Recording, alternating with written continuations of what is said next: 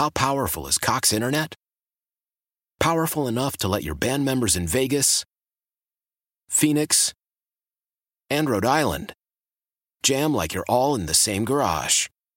Get Cox Internet powered by fiber with America's fastest download speeds. It's internet built for tomorrow, today. Cox, always building better. Cox Internet is connected to the premises via coaxial connection. Speeds vary and are not guaranteed. Cox terms and other restrictions may apply. Analysis by Ookla Speed Test Intelligence Data. Fixed median download speeds. US Q3 2023. Celebrate and save at Ashley's Anniversary Sale. With Hot Buys, your choice of colors starting at just $3.99. Ashley Sleep mattresses starting at $2.50. Plus, receive a free adjustable base with select mattress purchases. And shop top mattress brands like Stearns & Foster, Tempur-Pedic, Purple, and Beautyrest Black with 60-month special financing. Only at Ashley. Subject to credit approval. No minimum purchase required. Minimum monthly payment, down payment, tax, and delivery may be required. See store for details. One league that is business as usual, that, of course, is Roger Goodell's National Football League, and the team that we all know and love are the team with the wings, the Philadelphia Eagles. The ultimate insider for the Eagles is my good friend Dave Spadaro, who joins us.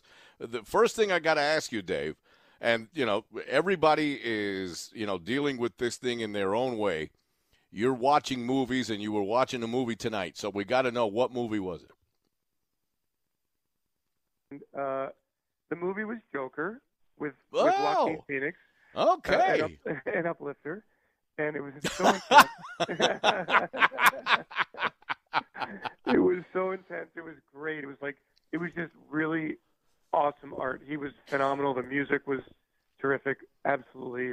Loved being, terrorized by the rise of Joker. Have you been a fan of, the Batman and the whole series all along? Yeah, my daughter, who I'm staring at right now, who's 23, gigantic fan of Batman always, and we always watched Batman. There have been various iterations. When I was a kid, of course, I watched the Batman the series with Adam West and Robin Ward was Robin. Bruce Ward was Robin. Burt Ward was Robin, and Adam West was Batman. Yes. Yeah, and the great Cuban actor Cesar Romero. Yes, yeah, he was the original Joker, and the Riddler, who was Frank Gorshin, who was a great stand-up comedian. Frank Gorshin was the Riddler. So a great choice. I remember the credits rolling through in my head right now, Ricky. I'm thinking of the actual credits. I'm trying to remember who the actress was, because she was gorgeous. The actress was that Catwoman that played Catwoman. Yeah, I want to say Barbara Feldon, but that was Agent 99. Yeah. Oh gosh, I forget. I don't know. Let's talk Eagles. It was great. Yeah, let's get into the Eagles. A heck of a week for the Birds, huh, Dave? What'd you give me your take overall on what Howie was able to pull off here and some of the holes he plugged. All right, so I spoke to you, I think, 2 weeks ago, right? Right before free agency began. Mm-hmm. And my biggest want was a defensive end for the defense.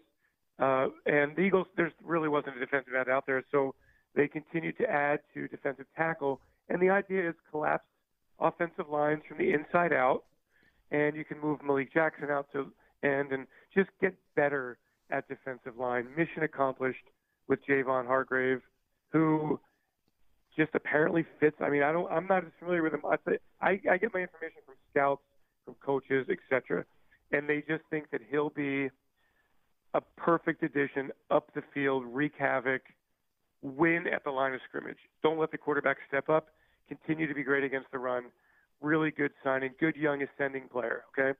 And then to trade for Darius Slay, I'm thrilled about that. I think that the Eagles clearly needed an upgrade at cornerback, and Slay I think he'll really benefit from coming into a winning culture, very talented. They got a blue chip. To me, they've got two blue chip talents. Hargrave may not be there in most people's minds, but for his role, it's a blue chip role. So when you can add two blue chip talents, that's a win in free agency. And so the fact that they addressed the defense throughout, not a huge surprise to me, because I expect the offense to be addressed significantly through the draft. The organization is getting a lot of heat from a lot of different directions about how they went about the decision with Malcolm Jenkins. I look at both sides, and I see the pros and cons. I try to look at it from Howie's point of view. A lot of the fans are disappointed. Where do you land on how they dealt with Malcolm and how they're going to replace him? So there comes a time in every player's career when teams make a decision. Is this player, how much am I going to invest in this player and project what he's going to do? Okay? Mm-hmm. In the case of Malcolm, we all love Malcolm Jenkins in every way. But there comes a time where you go, okay, do I want to invest that much money in that position? Or do I want to take some of that money and allocate it to other positions? So instead of paying Malcolm Jenkins, whatever it was, $7.5–8 million, right? Correct. You sign Will Parks to a 1-year deal. You take some of the responsibilities that Jalen Mills has and use them in that role as well. You kind of rearrange your allocation of money and you put it into somebody like Darius Slay and Javon Hargrave. Clearly, the Eagles felt that what the position, the role that Malcolm Jenkins was projected to play, they had a dollar value for that position. That's how you assess. That's how you balance rosters and manage it all and make sure that you are allocating the right amount of dollars into each position. And if you judge Malcolm as a pure deep safety, by NFL standards, that's a different category of dollars. But the position he was playing was a lot of linebacker as well. So that's a lower in the Eagles don't go crazy investing in linebackers. True. And so if you include Malcolm in that role, then you go, okay, I understand I'm not going to pay X amount of dollars for that role. Does that make sense? We all appreciate what Malcolm has done. It's basically what Bill Belichick's been doing for years. It's the thing that I really found very interesting at the end of 2019, Howie and Doug come out, and Howie says how he felt very not indebted, but he felt very emotional about veteran players, and he felt very loyal to them and so forth. And that can get you into trouble. And I think that maybe 2018 going into 2019, the Eagles bring back Jason Peters, bring back Darren Sproles, et cetera, and it didn't really work out that well. Sometimes you have to say goodbye to people you love, and that's I think the case here. Yeah, we saw that, Dave. I think we saw that in baseball with the Phillies when some of the veterans got contract extensions when maybe their better years had come and gone. And they were on the downside, and then you sign them to multi-year deals, and you're going to have to live with them through the down years, and it kind of drags your franchise back. Yeah, but you go for that glory, man. As an organization, you go, all right, what's my best option to be as competitive as I can possibly be for the next 2-3 years? That's kind of the way you have to look at it. And when the Phillies did it, we all knew the risks, and I think everybody understood that it was the right decision. You go for it one last time. Because you have to, you're gonna always go through cycles in sports, and it's tough to make that decision to hold him or to fold him. And we all love Malcolm, and he got a really good deal in New Orleans. It's going to be a good situation for him. Wish him the best of luck. But the Eagles' defense is changing. They want versatile guys. They want a little bit more speed. They want a little bit more youth. And I think that, and certainly physicality up front, dominance up front. I think that's what this Eagles defense is on the way to becoming. Still some work to do there. Linebacker, you'd love to get one. But for the most part, the defense has gotten, on paper, at this point, they all got to learn the defense, and we don't know how much time we're going to have here in the preseason. But on paper, I think that getting those two players and surrounding them with, a nice upgrade at nickel cornerback in nickel Roby Coleman. I hear great things about the way he's going to fit in. You've got versatility on defense, and you add another ass kicker up front at the defensive line position. Looking forward then toward the draft, now that these particular players have been added, it does give Howie some breathing room to shift his focus onto some other needs. Obviously, receiver, and maybe a couple of other places that they can go. Tell me about the draft, what you think that the focus is, and could they move up if there's a shot to get somebody they really, really want? Yeah, I think they've always allowed themselves to be flexible. They could move up. They've got 8 draft picks now. That's important. You want to keep that number as high as possible. Certainly wide receiver is a position that everybody talks about.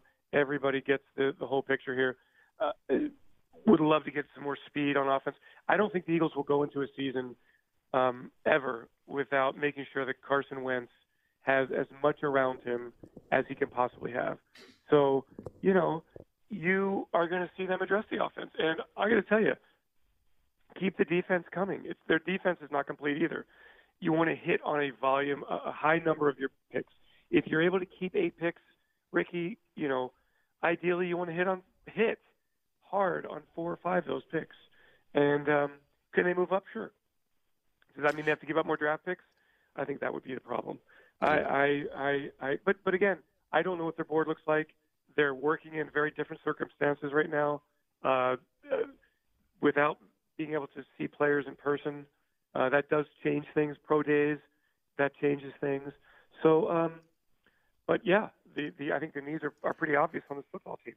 This is going to be a year like no other, Dave, where each individual organization is going to lean on their scouting department probably more than ever before for the very same reasons you just brought up. And if there's one thing the Eagles do have in that front office, it's a heck of a group as far as scouting and football research. Howie will be prepared on draft day. Yeah, and you're going to probably judge more on, well, look, I don't know how much it truly changes. Like, do you really change the opinion of a player based on his pro day? Well, where it makes a difference sometimes is later round picks, diamonds in the rough kind of players who show you some burst of athleticism on the pro day. And you go, okay, he's somebody who's going to be worth developing more so than what he showed you on tape. But I think generally what you show a football team, a professional scouting team, over 3 years, 4 years of college football, what you do on the field and how you back up your character, your work ethic, that means more than anything. Yeah, it's going to be totally different. You're going to have – by the way, I just am hoping for a full season, okay? Like, in my mind, I don't know where this thing's going. I hope everybody's being safe out there and be patient and everybody do our part. We'll get through it together. I just want to be there when the season starts and can't wait till the NFL begins, Major League Baseball begins, all of this begins.